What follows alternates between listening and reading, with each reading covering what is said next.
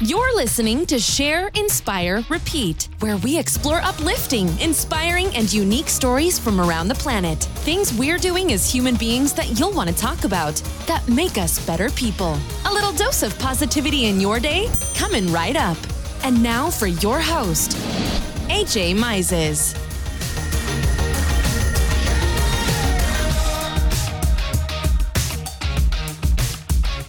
Hello, everybody. Welcome to another episode of Share, Inspire, Repeat. Dude, today we have someone that I have been waiting to talk to for several weeks now. And he is not only one of my good college friends, but he is the executive director at the Orleans Parish Communication District, or New Orleans 911. So he probably has so many awesome stories. But let me tell you a little bit more about Tyrell before we get into it. So Tyrell Morris is the executive director at the Orleans Parish Communication District in New Orleans 911. He has also held roles at the Walt Disney Company, at Palace Entertainment, Fairfax County Park Authority, Prince William County Park Authority, Fairfax County Department of Public Safety Communications, and the American Red Cross, where he served as the Vice Chair of Disaster Operations. Tyrell, welcome to the show. Hey, AJ, thanks so much for having me. It's so exciting. And I can imagine in your work that you have probably, heart-wrenching stories, but also probably a lot of stories of good.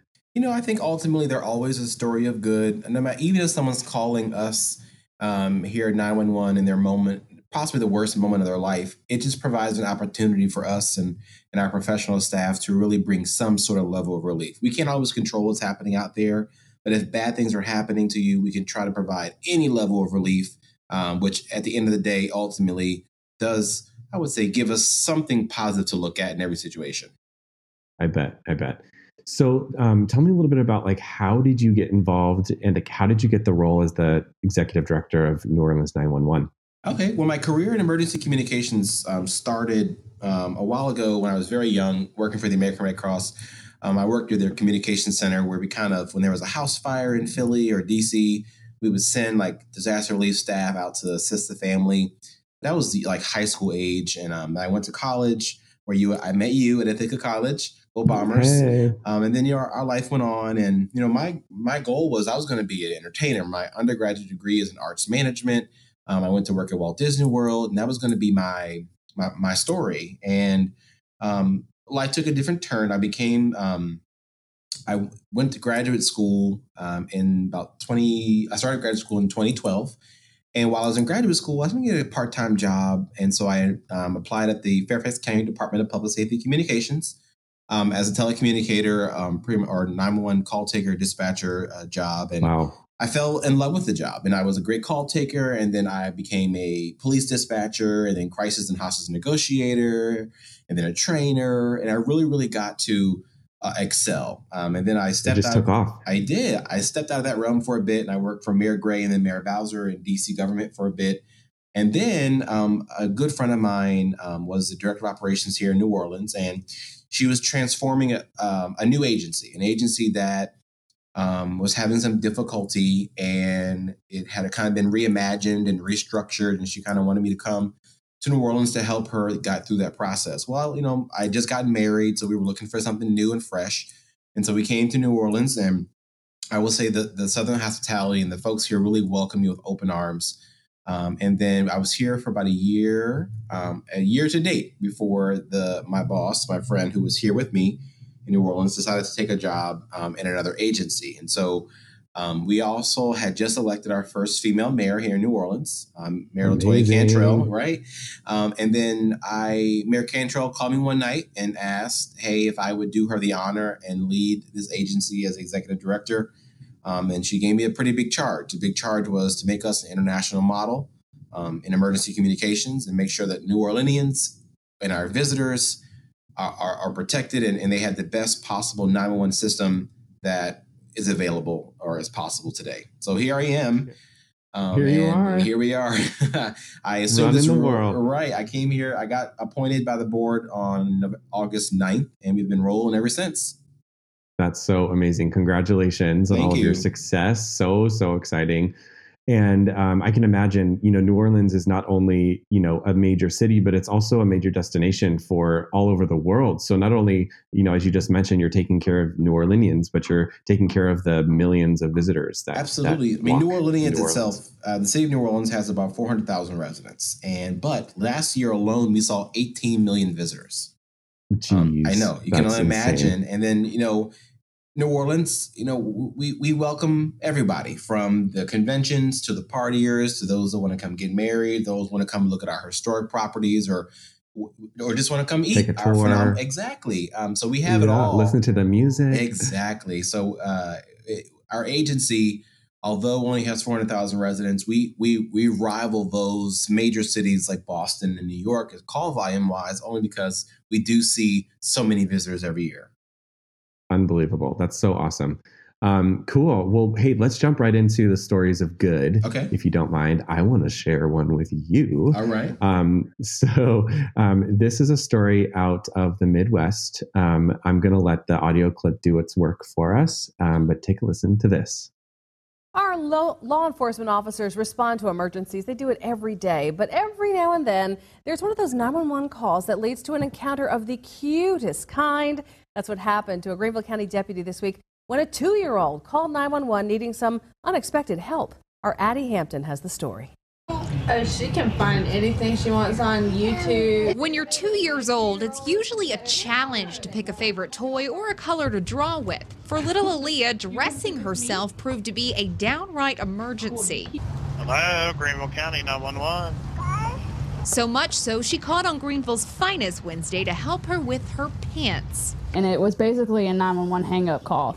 Deputy Martha Lonas was sent to investigate. The door opened up and she comes running out to the front with half a pant leg on. And she's just like, hey! A natural with kids, thanks to 2 baby sisters of her own, Lonas lent a hand. I just ended up sitting down on the stairs and helping her put on the rest of her pants, and then it was almost like a reward. She just wanted a hug. And needless to say, when Mom Pebbles Ryan got the call at work, she was a little surprised.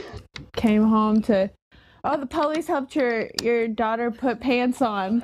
I was like, oh, okay. She says Aaliyah is no stranger to cell phones, and they've talked about 911 before.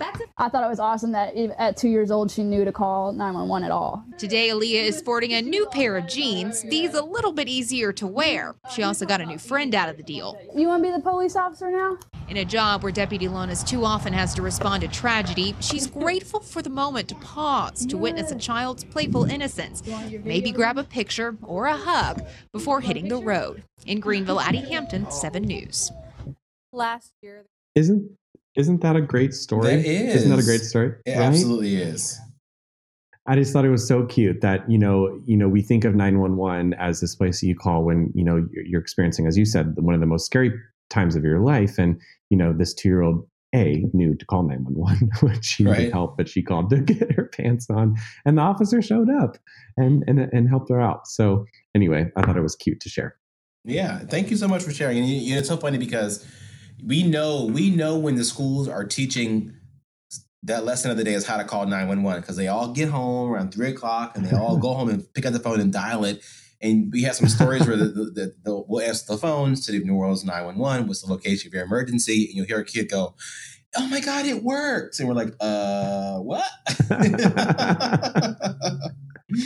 Yes, it does. Yeah. That's awesome. Very cool. Well, I'd love to hear a story from you.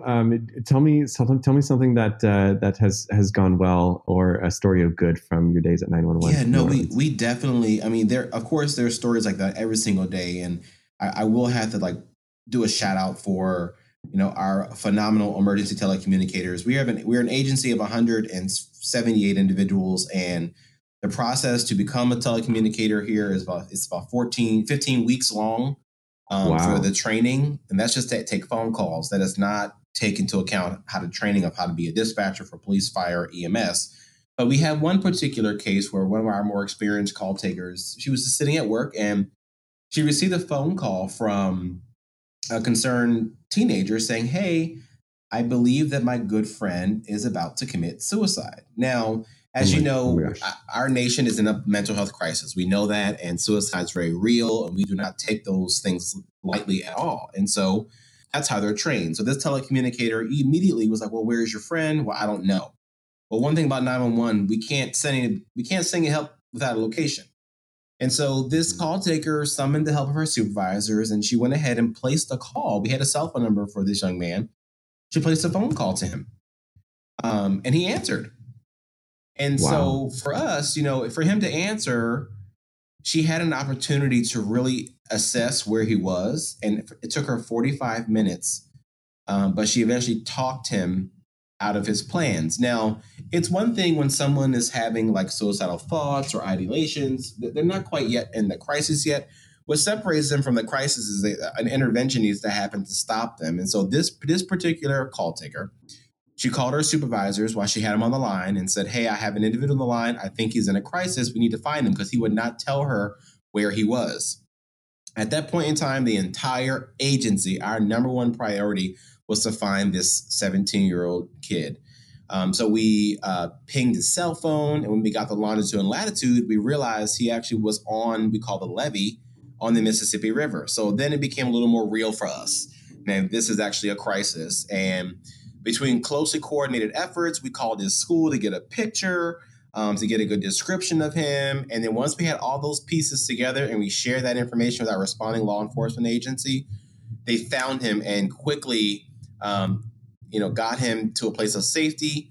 And we connected him immediately with the mental health services that he needed, to where he then reached out to the call taker just to thank her for saving his life. And to me, some of the PTSD we see in 911 is that when our call takers or dispatchers hang up after a traumatic incident, we usually never ever really find out what happened afterwards. So the unknown does some psychological damage to our staff. We know that. We treat for that. We like to give them some mechanisms, some tools to work through that. But for this individual to care enough to reach back out to that call taker to say, "Thank you so much. What you did for me that day saved my life."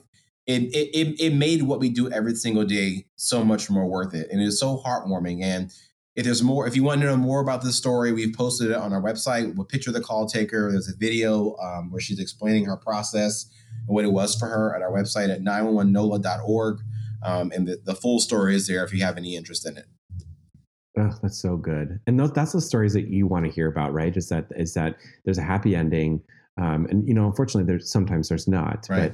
But I think this just goes to show what an important role you and your team plays in New Orleans and really these folks all around the world who do this work. So have so much respect for you guys. Well, thank you for giving us the opportunity to share, because we're often called the heroes under the headset or the forgotten heroes. So any opportunity I get the chance to speak with my team, I'm going to be there front and center.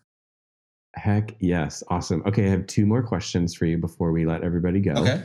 The first question is, in maybe even more so in the line of work that you're in, but how do you make sure that you are surrounding yourself with good every day, just even when there's, negative news cycles and things that are happening in our personal lives? How do you make sure that you're surrounding yourself with good? It's about a daily mantra I have, and I'm sure my team gets tired of me talking about it, but I tell them every day, you have to wake up and make a decision to be your best self every day. Now, what that means is you may need to be somebody different every day. Today, I may need to be the best husband. I may need to be the best friend. I may need to be the best be or sometimes I got to be the best disciplinarian. But whatever it is you need to be that day, be the best at that. So if I focus on that, then I'm good. But also being able to step back and say, you know what? I've made a mistake here. It's going to be okay. But a support system is so, so important. I am so blessed to have an amazing husband to go home to at night, and I can vent about my day. And there are plenty of times where I will have an opinion about a particular topic or an action I'm going to take. And I get so caught up sometimes in the monotony of what's going on that he reminds me of the humanistic aspect of the decision I'm about to make. And several times that my decision has changed based upon his alternative school of thought, which that is so valuable to me. It's so valuable to have somebody else that can safely and speak the language and say to you in a way you're going to understand, get to give you a different perspective. Yes. And sometimes that's the role that we have to play too. So it's like that virtuous cycle. Right. Just, sometimes you're playing the receiving end and sometimes you're playing the giving end. Yeah. So it's important to play both. Ooh. So good. So good. Okay, number 2. So I think you mentioned the website earlier, but where can people find more information about New Orleans 911 or more information about you? Sure. Well, of course, my LinkedIn page, my name is Tyrell Morris. So you get information about me. Also, or Facebook, of course. Facebook works as well. And my pages are they're open, and everything about me is open. So I'm an open book. Or our website, 911NOLA, NOLA.org, is the official agency website. You can follow us on Facebook. You can follow us on Twitter. All of our information is out there, and we just love to engage and get some ideas. And hey, we often share, we travel, we do trainings for other companies or organizations looking to transform kind of like we did. So, hey, hit us up and we'll see what we can do. That's amazing. Awesome. Tyrell Morris, thank you so much for being on the show. This has been another episode of Share, Inspire, Repeat. My name's AJ Mises, and we'll see you next time. Thanks for listening to Share, Inspire, Repeat with AJ Mises. Interested in sharing a story or being a guest on the show? Visit shareinspirerepeat.com to introduce yourself or to submit a story. You can also check out more details from this episode by visiting shareinspirerepeat.com.